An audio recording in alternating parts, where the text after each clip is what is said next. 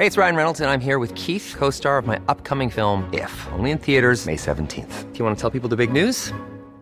All right, I'll do it. Sign up now and you'll get unlimited for $15 a month and 6 months of Paramount Plus Essential Plan on us. MintMobile.com/switch. Upfront payment of $45 equivalent to $15 per month. Unlimited over 40 gigabytes per month. Face lower speeds. Videos at 480p. Active Mint customers by 531.24 get 6 months of Paramount Plus Essential Plan. Auto renews after 6 months. Offer ends May 31st, 2024. Separate Paramount Plus registration required. Terms and conditions apply if rated PG. Hey, I'm Ryan Reynolds. Recently, I asked Mint Mobile's legal team if big wireless companies are allowed to raise prices due to inflation. They said yes. And then when I asked if raising prices technically violates those onerous 2-year contracts, they said, "What the f*** are you talking about, you insane Hollywood ass?" So to recap, we're cutting the price of Mint Unlimited from $30 a month to just $15 a month. Give it a try at mintmobile.com/switch. $45 upfront for 3 months plus taxes and fees. Promo rate for new customers for limited time. Unlimited more than 40 gigabytes per month. Slows full terms at mintmobile.com.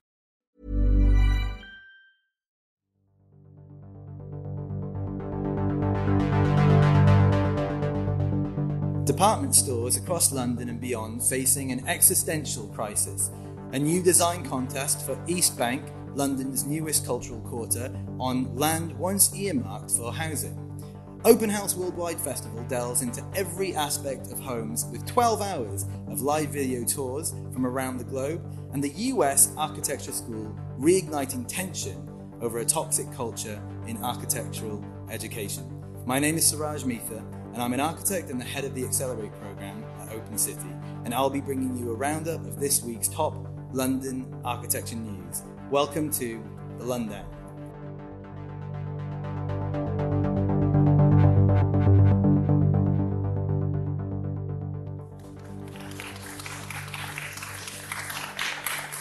This week, we are recording from the Stirling Prize-winning Kingston Townhouse, designed by Grafton Architects as part of Kingston University, in front of a live studio audience. Thank you all very much for being with us. I myself am a Kingston alumni and studied architecture here many moons ago, albeit in the campus across the road, which didn't look nearly as nice as it does now. My guests this week are the writer and historian Tom Wilkinson and the architect and senior lecturer at Kingston University, Laura Evans. Thank you both for being with us. Thank you. So then, let's begin with our first story. Department stores across Britain are facing an existential crisis in the wake of the coronavirus pandemic. This is a story that speaks to the city centre of London and town centres everywhere in the country, not least Kingston, which, as we all know, is home to both the mighty Bentle Centre and John Lewis Department Store. It was picked up from a press release by the AJ and other built environment publications, but was also extensively covered by titles across the country, including The Guardian, Liverpool Echo, and the Shropshire Star. A new report by Save Britain's Heritage found that the pandemic and the rise of online shopping has caused an avalanche of closures, leaving thousands of shops vacant across the country. According to the report, 237 department stores sat empty last summer, and many of these buildings are now at risk of being lost either to demolition or decay. The campaign group highlighted 19 stores it categorised as at risk, including the 1930s Marks and Spencer's building on Oxford Street, controversially approved for demolition last November, and something that regular listeners will know we've covered extensively on the Lundown. This contentious project itself has witnessed a potential change of fortunes in the past week, following an AJ story published last Friday morning. The article revealed that a highly critical report by architect and GLA climate advisor Simon Sturgis, which warned that Pilbro's 10-storey scheme was directly at odds with planning policy, was not considered by the mayor's team, despite it being submitted to the GLA several times in the weeks before the decision was made. Just hours after publishing, the article and spokesperson for Mayor Sadiq Khan said the planning decision will be revisited. This time, Sturgis's report will be considered, and the GLA's own guidance on whole life carbon and the circular economy, which was updated just last month, will be taken into account, meaning the building itself could now be saved. Alongside M&S's flagship London store, Save Britain's Heritage also highlighted a number of other buildings at serious risk, including a former Debenhams store in Canterbury with a ceramic tiled frontage and stained glass Art Nouveau windows, and another in Bristol, which is currently being sold. Save Executive President Marcus Binney said, and I quote, "London has Fortnums, Harrods and Selfridges, but all over Britain, cities, towns, spas and seaside resorts boast handsome department stores built on proud corner sites or set prominently on high streets. Many were designed by local architects of note and founded by leading local families and are all destinations in themselves. Yet a decade of online shopping and COVID have brought an avalanche of closures.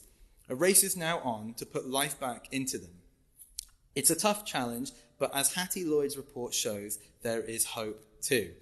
So then, Tom, what's the significance of the department store in Britain? When and how did they come about? And how have they changed throughout their history? So the department store is really, I would say, a key type of architectural modernity. It's one of the key building types that develops as urbanisation starts happening, as people come together in big masses in the cities. And it's not just British, this happens in France and Paris, of course, and in the USA, in Chicago, New York, Philadelphia, all around about the same time. Some of the earliest examples actually, in fact, probably the earliest example precedes the French Revolution. So they've got a really long history. And then they developed via chains that we knew and loved, like Debenhams, which was established in 1778 in London, and quickly opened other stores in Cheltenham and Harrogate. Debenhams closed last year, so we all know what happens at the end of this story. And I guess the appeal of the department store when it started out was that it offered an alternative to a city that was still in some senses fairly medieval. It was dirty, the streets were narrow, it wasn't really all that safe, and the new urban middle classes, particularly women, wanted a place where they could go in the city, where they would be safer, where the hoi polloi wouldn't pester them, and where they could shop in a sort of a comfortable atmosphere. So it's the development of mass production in the Industrial Revolution, the transformation of the city, new technologies like electric light and later escalators, lifts. These all come together to produce these remarkable interiors which are devoted to the commodity. And personally I have very mixed feelings about department stores. I guess I'll miss them when they've gone, but I think we've all probably had fairly dismal experiences in them too. Yeah. It's interesting that you describe a few things about the department store that in its inception was quite progressive, and perhaps since then society has evolved to maybe leave them behind. So with that in mind, and given the last 2 years of the pandemic and the exponential rise in internet shopping, do you think there's a place for the department store in Britain's future? And if so, how might they sort of need to adapt? In a word, no. I think the department store is doomed. Some of them will survive, like Selfridges will survive, the big Parisian ones will survive, Cardiff in Berlin will survive, the big Macy's in big American cities will survive because they're kept alive by tourists. I was going to ask, why do you think those particular stores will survive? People go to them to go to the store, and like a provincial department store like Boswell's in Oxford, where I grew up, is closed a couple of years ago. It was really old. It was a couple of 100 years old. It's gone. It was crap, I'm afraid. It had become crap. It was depressing being in there. And I don't think there's very much they can do to they can't fight the tidal wave of online shopping. It's not possible. Thanks, Tom. Laura, what can be said for the architecture of such purpose-built buildings? Is it possible to change their function? What are the architectural barriers that need to be tackled in order for a change of use? I think at their best, architects are very nimble. So there's a great deal also of human intelligence when it comes to unpicking and reconfiguring buildings. I think there's a long history of this kind of activity. If you think about the Mosque Cathedral of Cordoba or Diocletian's Palace, buildings that just get sort of knocked about and changed as they needed to. But there are also factors that make this easier or more difficult. I think some buildings are more flexible than others when it comes to changing their use. what are they made from? What kind of redundancy is there in the existing structure? Can you build something on top of it, for example?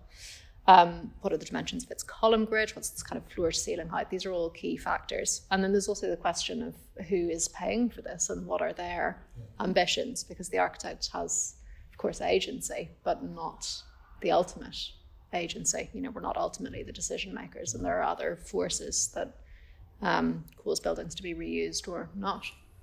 Thank you. With that said, the Marks and Spencer's building on Oxford Street store demolition that has rocked news in London recently. What do you make of this building as it stands? And what about Pilbrow and Partners design? Is demolition and rebuild really necessary, or are the campaigners calling for it to be saved onto something? I think the existing building is rather average, perhaps, but the Pilbrow and Partners scheme is aggressively so. I think it kind of, in its facade expression, it picks up certain maybe more sincere recent investigations and just sort of deploys them as a motif. It's like it's got wallpaper on the outside. So there's that. I think that's a factor.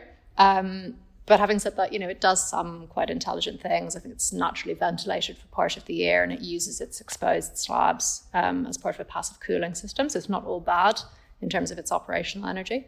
But the questions that have been raised around whole life carbon are critically important, and they're in urgent need of review, I think.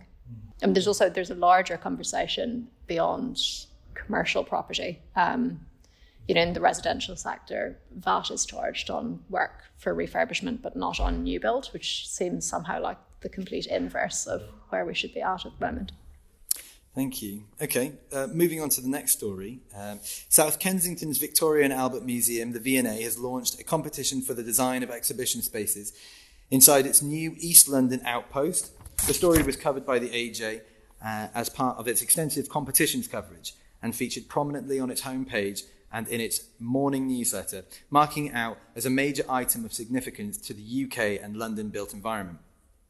The winners of this restricted two-stage contest will design a pair of 1.4 million to 1.7 million pound gallery spaces to fit out the V&A East Museum, in the first of several competitions to be planned for the building over the next 2 years. The appointment will cover the design and delivery of 2 Why We Make collection galleries across 2 floors, and it could be extended to include the creation of circulation spaces and an entrance gallery. V&A East Museum will form the centrepiece of Stratford's new 1.1 billion East Bank Cultural Quarter. The O'Donnell and Toomey designed buildings rising to 42.5 metres tall and has been inspired by an X-ray image of a 1954 Cristobal Balenciaga dress and the Japanese concept of Ma, which I'm sure you all know refers to the space in between. Due to open in 2025, the large-scale 7,000 square metre complex will host major exhibitions, festivals, commissions, installations, live performances, pop-ups and late-night events. When completed, it will be a key building in Allies and Morrison's master plan for the East Bank, formerly known as Olympicopolis, which also includes a theatre for Sadler's Wells, a new campus for UAL's London College of Fashion, as well as new BBC studios. The East Bank development area has already begun accumulating criticism, as many question the need for a brand new arts and culture venture, which is estimated to cost £1.3 billion, just 35 minutes by train away from the current hub in South Kensington. Announced by former Mayor Boris Johnson in 2015, the decision to create East Bank on land formerly earmarked for new homes has meant that 1,000 fewer homes will be constructed on the Queen Elizabeth Olympic Park, with London's demand for housing just as pressing as ever, almost 10 years after the Olympic Games. So then, Laura, this new competition sounds like an amazing opportunity for young emerging designers to make a stamp on the city's cultural landscape. What would you like to see from them? Well, I think the V&A has a very good track record of commissioning emerging and small practices. And so this is a very exciting opportunity, particularly as we know the procurement landscape here makes it very difficult for emerging designers to get commissions like this. It's very exciting. I think I would advocate for design for a long lifespan and the considered use of material. I think internal fit-outs are prone to being refreshed with alarming regularity. That there's a sort of sense that an identity is somehow associated with an internal fit out, and it can just be ripped out in 5 years' time. And that the climate crisis demands that we take a much longer view about the way that we intervene in existing buildings and elsewhere. Do you think the sort of successful competition entry will hopefully rise to the challenge of that? I do hope so. I think the brief has only been published today, so I haven't had a chance to go into it. But I think that would be a worthy aspiration. So the museum is looking for, and I quote, dynamic, active and captivating proposals for the new exhibits. What does dynamic space look like to you? Are there any examples we can learn from? I worry about dynamic space. I think it's not generally good when a building moves. So one hopes that that's not what we have in mind. I'm interested to know really how little you can do there. I think of something like Lacaton and Vassale's Palais de Tokyo, which becomes, a space that the users can constantly reshape. It's somewhere to meet, which is quite free. It changes depending on what happens there. What would that be like in Stratford? This sort of space for cultural activity that's open, 12, 13 hours a day, noon to midnight, that can just be appropriated. I think that would be quite a nice gesture. Tom, can you tell us about the site, sort of history of the area? How does it compare, do you think, to the vision of the East Bank master plan? I mean, it's a story with lots of twists and turns. It was a toxic wasteland. In some regards, it is still a toxic wasteland, largely thanks to Boris Johnson and Robin Wales, the former mayor of Newham, who was mayor from 2002 to 2018. So he's got a lot to answer for with regards to what Stratford looks like now. They are delivering a lot of homes. There were air quotes around that for our listeners. And I looked at their website and they claimed that they've already produced 10,000 homes out of a target of 33,000, and that 50% of these are affordable. But when you look a bit into the small print, it turns out that that's by habitable rooms, so it's not actually 50% of the homes. It seems a slightly strange way of approaching that question to me. And the East Bank itself has changed a bit, partly for the most peculiar reasons, but then we are in London, so urbanism here is peculiar. It was because it turned out that some of the towers which were being used to cross-subsidise the arts facilities, the residential towers, had to be made very much smaller because it turned out that you could see them from, let me get this right, it was from Richmond. And I didn't really think you could see Stratford from Richmond, but apparently it turns out that if you've got a telescope, then your view of St Paul's is going to be ruined by these towers. So then they had to rejig everything, and that's where the latest plan has come from. But I mean, personally speaking, I think it's a good thing to build expensive arts facilities, partly because I live in Newham, so... but I think it's not a zero-sum game. I think they should be building expensive art facilities all around the country. And I don't think not building one in Stratford is going to encourage them to build one in Stoke. I just don't think that's how it works. Yeah. I'm always interested to see what sort of Section 106 promise is delivered to the residents existing in the area. Perhaps not the residents that we're talking about who are moving into these brand new tower blocks. Anyways, I think we're already talking about this, but in the early days of planning the Stratford site, the vision was to create between 10,000, 12,000 new homes, but this was revised down to just 6,800 homes by London's aforementioned former mayor, despite the housing crisis. At the time, he said using up precious land for East Bank was okay because it would see more homes constructed in the wider area, but critics have said it was really about pumping up property prices, allowing for the development of luxury apartments which could transform local demographics. Is this a cynical take on things, or could there be some truth behind it? What's this all about? Yeah, I think that's almost certainly the case. I mean, that's what regeneration is, right? It's remaking bits of London for the middle classes. Newham's a very overcrowded, I think it's the most overcrowded borough in London and probably the most overcrowded part of the country then. So it's got a serious homeless problem. it had the highest death rate from COVID because of the overcrowding. It's got serious problems which this just isn't going to solve. It was never going to solve however many houses they built there unless they were going to build social houses. So whether there's a few more or a few less affordable houses, it's not really going to make any difference apart from for the developers or the investors.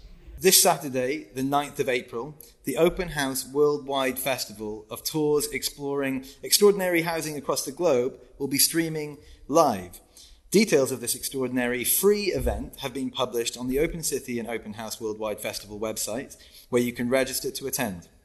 The epic 12-hour live broadcast, running from 6 a.m. to 6 p.m. UK time, will exhibit real-time tours, lively debates, and discussions centering around the idea of home. The festival, titled Housing and the People, will showcase bold housing estates and neighbourhoods from Lagos to Oslo, featuring the architects that built them and the residents who reshaped them. The schedule promises explorations of futuristic housing estates, sensitively built projects for the elderly and those requiring assisted living. Conversations hosted in Melbourne, Basel and New York will ask what secure housing for women really looks like, and how the cooperative living model can radically transform what we consider home to mean. Alongside the live broadcast, virtual visitors to the festival will be able to pursue more than 50 on-demand films, tours, debates, and performances about housing around the world. If this has piqued your interest, you can find out more about the entire programme of events on their website at www.openhouseworldwide.org. So, Tom, architecture festivals often have quite ambiguous themes surrounding them. For example, when we look at the London Festival of Architecture in previous years, it's centred around power, identity, boundaries, care. And this year's festival will be under the title of ACT. With that in mind, what is the significance of this festival choosing to spotlight home, something which seems about as fundamental and accessible as architecture can get, right? Yeah, I'm not really sure what I make of these thematic words, because I will sometimes wonder if it's because there's such a glut of curators on the market, right? There's a lot of curatorial programs producing lots of curators, and they've got to do something, so they come up with a word, which means that then everyone has to try and shoehorn everything into that word. That's what happens, I guess, if it's too narrow, and then if it's too broad, then it becomes kind of entirely spurious and wishy-washy. I guess it does help with marketing, right? Because you can tell people we're doing something about this, which is fine, you know, that's life. And I think home obviously is a really important, you know, for some of the reasons we were just talking about, it's a really important fundamental question, particularly at the moment. I agree. It's almost like, you know, the question I was asking Laura previously, this sort of the museum in the competition in Stratford is looking for dynamic, active, captivating spaces. You know, these sort of single word definitions, which are quite hard to follow and end up being quite, you know, maybe like loose in delivery. You know, housing is an issue we talk about a lot on the podcast, predominantly with regards to London. Clearly, this isn't an issue isolated to London, though. So, Tom, why is housing such a burning issue the world over? Is this a passing moment due to a crisis we're about to solve, or something about to get even more universal? Yeah, it is universal. I mean, every city you can think of has a problem with housing now, more or less. I can't really think of many that don't. Maybe Singapore, because they have so much social housing, which kind of brings me to my answer to the question. You know, the reason there is a housing crisis everywhere is because there's so much money everywhere because of neoliberal policies. I mean, people aren't taxed, so they've got huge quantities of capital swilling around, and they've got to invest it somewhere, and housing is a safe bet. In places like Singapore, where you can't invest, I believe, as an outsider in their housing market, and there's a huge provision of social housing, they don't have the problem in the same way. So there's your answer. It's an easy answer. No one's going to do it, but there you go. That's a different problem. That's a political question. I don't know how impartial I'm meant to be as a host, but I tend to agree. Laura, the transition to digital working and learning has been difficult for pretty much every industry, but it seems to have been especially felt in the architectural world and in architectural education. Site visits, trips and tours are all important parts of architecture degrees and programs. What do you make of virtual video tours as a way of experiencing spaces? I think there's been a lot of discussion about the difficulties of the last 2 years, particularly in the space of architectural education. But at the same time, we mustn't lose sight of what we've learned and the potentials within that. I think the use of film as a way to explore and represent architecture is one of these potentials. And I see it now also in my students' work, kind of for the first time, as well as in programs like Open House Worldwide. I don't think film can ever really be a substitute for experiencing a space in person, though. In visiting a building, there's a kind of freedom to follow your own interests. What attracts my attention might not attract yours. When you take students to visit a building, you can see, one person would just spend hours looking at a column detail and the other person is not seeing the details at all, but is looking at sort of the proportion, the sequence of space. And the beauty of visiting the building is that you can make your own mind up for the first time. You're not being told what to think. And as a student, I think that's a really transformative moment. So film presents us with a different kind of experience. It's inherently directed, it's curated, but it's also evocative. And I think we're coming to the realization now that there are many ways that we can learn about and teach architecture. And that can just be another part of a very rich tapestry. I'm also quite conscious of this sort of the way of experiencing architecture, which is on screen, becomes very two-dimensional, and you begin to see students' responses and proposals becoming, reflecting that two-dimensionality. And even architects, buildings now, with the rise of sort of Instagram, things that photograph very well but aren't experienced perhaps in the same way. So leading on from that, this building, by the way, is a fantastic building. I love Kingston Townhouse. Absolutely. Leading on from that, at Open City, we have just launched a TikTok channel, which so far has proved to be incredibly successful. Audience seem to know about. Only a couple of months after we began posting videos, we're reaching tens of thousands of people. Do you think the future of architecture, communication and public engagement could be on platforms like TikTok? And would you accept a student's coursework submitted via this platform? I think that since we first built buildings, we've struggled with how we represent a three-dimensional thing outside of itself. And this is just taking that conversation to a very 2022 moment. I guess social media has never been more important than it is today. I think we've had 2 years of rolling lockdowns. People are very isolated, haven't been getting out so much, is really reducing our daily lives to the interior. And the only way to get into the city or to travel has been via the internet. I think it's changed the way that we consume media online, or it's accelerated a process that was already underway. As with more long-form video content, there's a place for things like this as part of a range of ways to engage and to learn. But I think until people are physically getting into buildings in the way that Open City really excels at, they won't go deeper into their own narrative of what architecture is. And that's what we're all striving for, isn't it? Thank you. So then we move to the final story of the day. That's right. Yeah, the final story of the day. SCI-Arc, Southern California Institute of Architecture, has come under scrutiny this week as students raised concerns over questionable advice given by the course leaders. This is a story that all started with a live-streamed roundtable for undergraduates, but was quickly picked up as an article by the Architects newspaper and later resulted in a flurry of Twitter posts by critics from around the world, and even an explainer video on TikTok.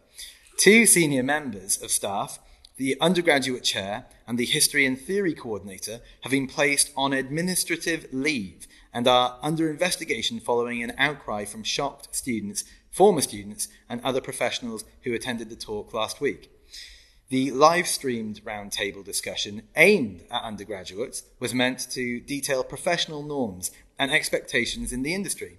However, several speakers revealed troubling working conditions at the studios of 2 prominent faculty members as the talks progressed. Some speakers advocated that students should accept extremely arduous working weeks and should be prepared to take a pay cut if they like to work for smaller, more interesting design firms. One speaker is reported to have asked the audience, and I quote, "Would you like to work a 40-hour work week that you can barely get through, or is it 60-hour work week that you can't wait to start every day?" Another person said, and I quote, "If you're going to be happy, your life and your work essentially have to become the same thing. Disliking your job and then getting home at the end of the day and saying, I can finally live my life, is a horrible way to be." Angry attendees slated the misleading and condescending nature of the talk, sparking a broader public conversation about teaching at SciArc. Many past and present students have since come forward with allegations about the, quote, "nepotistic and exploitative culture of the school." A hot topic indeed, and with skin in the game, I'm sure every architect who's come through the system will have something to say on this. So, Tom, what's going on here? I'm not an architect. I'm not an architect, and I don't teach architecture, and I never have. So I'm a slightly strange person to ask that question. But I mean, looking at it from an outsider, there are obviously some grotesque abuses that have gone on in this case. Well, it seems that way anyway. Maybe we should say that for legal reasons. And from my friends who are architects, I'm sorry to say this, but I think, why would anyone be an architect sometimes? Because of the stories you hear people say. I'm also not a very good person to ask this because this is an academic. I have very poor work-life hygiene, so they do tend to sort of blend into one another. But I would never tell a student to do that. I would sort of say, never do that. Yeah. But then on that subject, I just wanted to, this story does make me think, some of the more, I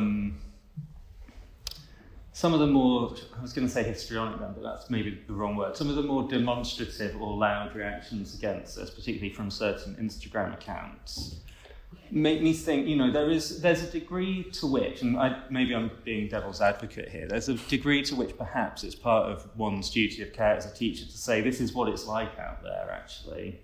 And you can say no, and, if you're not comfortable with doing things, do say no. But if you're not in a position of immense privilege, then you actually can't say no to a job if it comes along. If that's the only job that comes along, then what are you meant to do? Eat air? This podcast is this close away from becoming viral, Tom. What I do want to say in addition to that is that I think that maybe my solution is that students, and maybe they do, because like I said, I don't teach architecture, should learn employment law, should know their rights. I think that's very important. It should be maybe integrated into part 3, if it isn't already. Yeah. Laura, architecture is well known for being a pretty tough industry to work in. However, so many emerging practitioners at the moment are demanding fairer working conditions, more accessibility, and an end to unpaid overtime. What can architecture schools be doing to support this positive trajectory? Well, I think to sort of build on what Tom has already said, what this SciArc incident, there are other incidents, and for those of you who are interested, please feel free to read around the subject. But this specific incident that we're discussing, I think it demonstrates how we talk about the industry within a university context is so important. I was educated at a time when difficult conversations weren't had in the same way that they are today. I think students' questions and concerns were ignored or brushed under the carpet in the way that we saw happen in that panel. And people with very, very legitimate economic concerns being told that actually, they needed to make a choice about what kind of architect they wanted to be, which I think is just, not how it should be. And I think we are approaching a pivotal moment in this regard. I think it's been brewing for a while. I think potentially this is the incident that maybe will tip us into a slightly new way of thinking about the subject. I think practitioners, especially young practitioners and students, are increasingly willing to shine a light into the sort of dark, fetid corners of this industry and to interrogate what we find there and to talk to each other about it. And that an architecture school should be a place where difficult conversations can be had and where students feel that their voices are heard and where they can trust their staff. And sadly, they often fall short of that experience, particularly in America, but also here. And I think it's time we talked about quite a lot of those things. But Tom, your point about eating air, this is also an issue, isn't it? There's a structural problem. As a practitioner, I get emails from students asking for unpaid internships because they're so desperate to get a foot onto the ladder, and then I have to write this email back and say, look, I could never do that. I find it morally, ethically repulsive, but I'm not saying that about you. I'm saying that about something that's beyond your control. If you don't have connections, it's really hard to break into an industry. There is something that we do in Kingston, which I think is really excellent and could be expanded. We have a program called Access to Architecture. So if you're a second year student, you can apply to this program and be connected with a practice, some really, really amazing people. And you get a month's work experience over the summer between second and third year. The university pays you an extremely fair wage, a very good wage, in fact, to do this. And then you make a connection. And so now you know people, and maybe for your year out, you'll go back, and people often do. We've got to find ways like that to create a situation where students are not put in this desperate position. Yeah.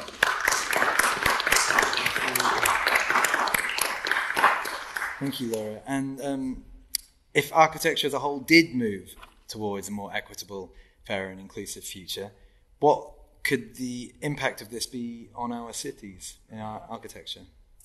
I'd like to think that it would be transformative, but I suppose it's not so simple. You know, architects have power, like we said earlier, but actually, if a more inclusive profession isn't reflected in politics or policymakers, planners, clients, contractors, it becomes difficult to affect change. You know, we all know that we live in a grossly unequal society, and until we can change that, I don't think we see an end to housing injustice, privately owned public spaces, or even something as simple as a greater provision of public toilets. Thank you. A powerful and empowering way to finish the show today. I'd like to thank my guests, Laura and Tom, for their insightful responses. The producers of the Lundown podcast, Poppy, Merlin, Finn, and the rest of the team. I'd like to thank you all for being here with us tonight, and to Kingston University for hosting us today. So everyone take care and good night.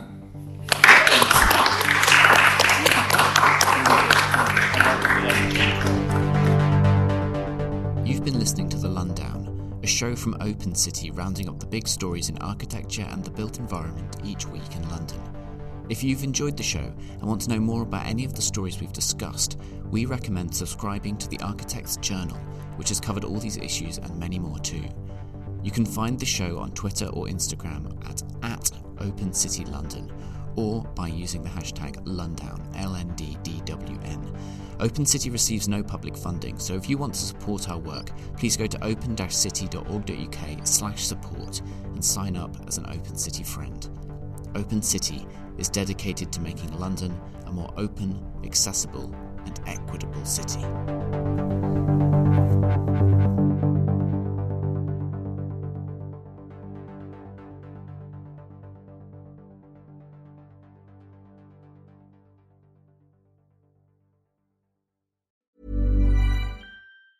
Mom deserves the best, and there's no better place to shop for Mother's Day than Whole Foods Market. They're your destination for unbeatable savings, from premium gifts to show-stopping flowers and irresistible desserts. Start by saving 33% with Prime on all body care and candles. Then get a 15-stem bunch of tulips for just $9.99 each with Prime. Round out Mom's menu with festive rosé, irresistible berry chantilly cake, and more special treats. Come celebrate Mother's Day at Whole Foods Market. Planning for your next trip?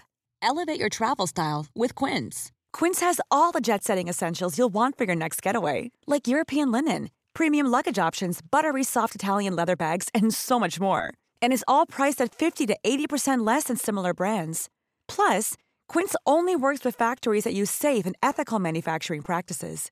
Pack your bags with high-quality essentials you'll be wearing for vacations to come with Quince. Go to quince.com/pack for free shipping and 365-day returns. Imagine the softest sheets you've ever felt. Now imagine them getting even softer over time. That's what you'll feel with Boll & Branch's organic cotton sheets. In a recent customer survey, 96% replied that Boll & Branch sheets get softer with every wash. Start getting your best night's sleep in these sheets that get softer and softer for years to come. Try their sheets with a 30-night guarantee. Plus, get 15% off your first order at bollandbranch.com. Code BUTTERY. Exclusions apply. See site for details.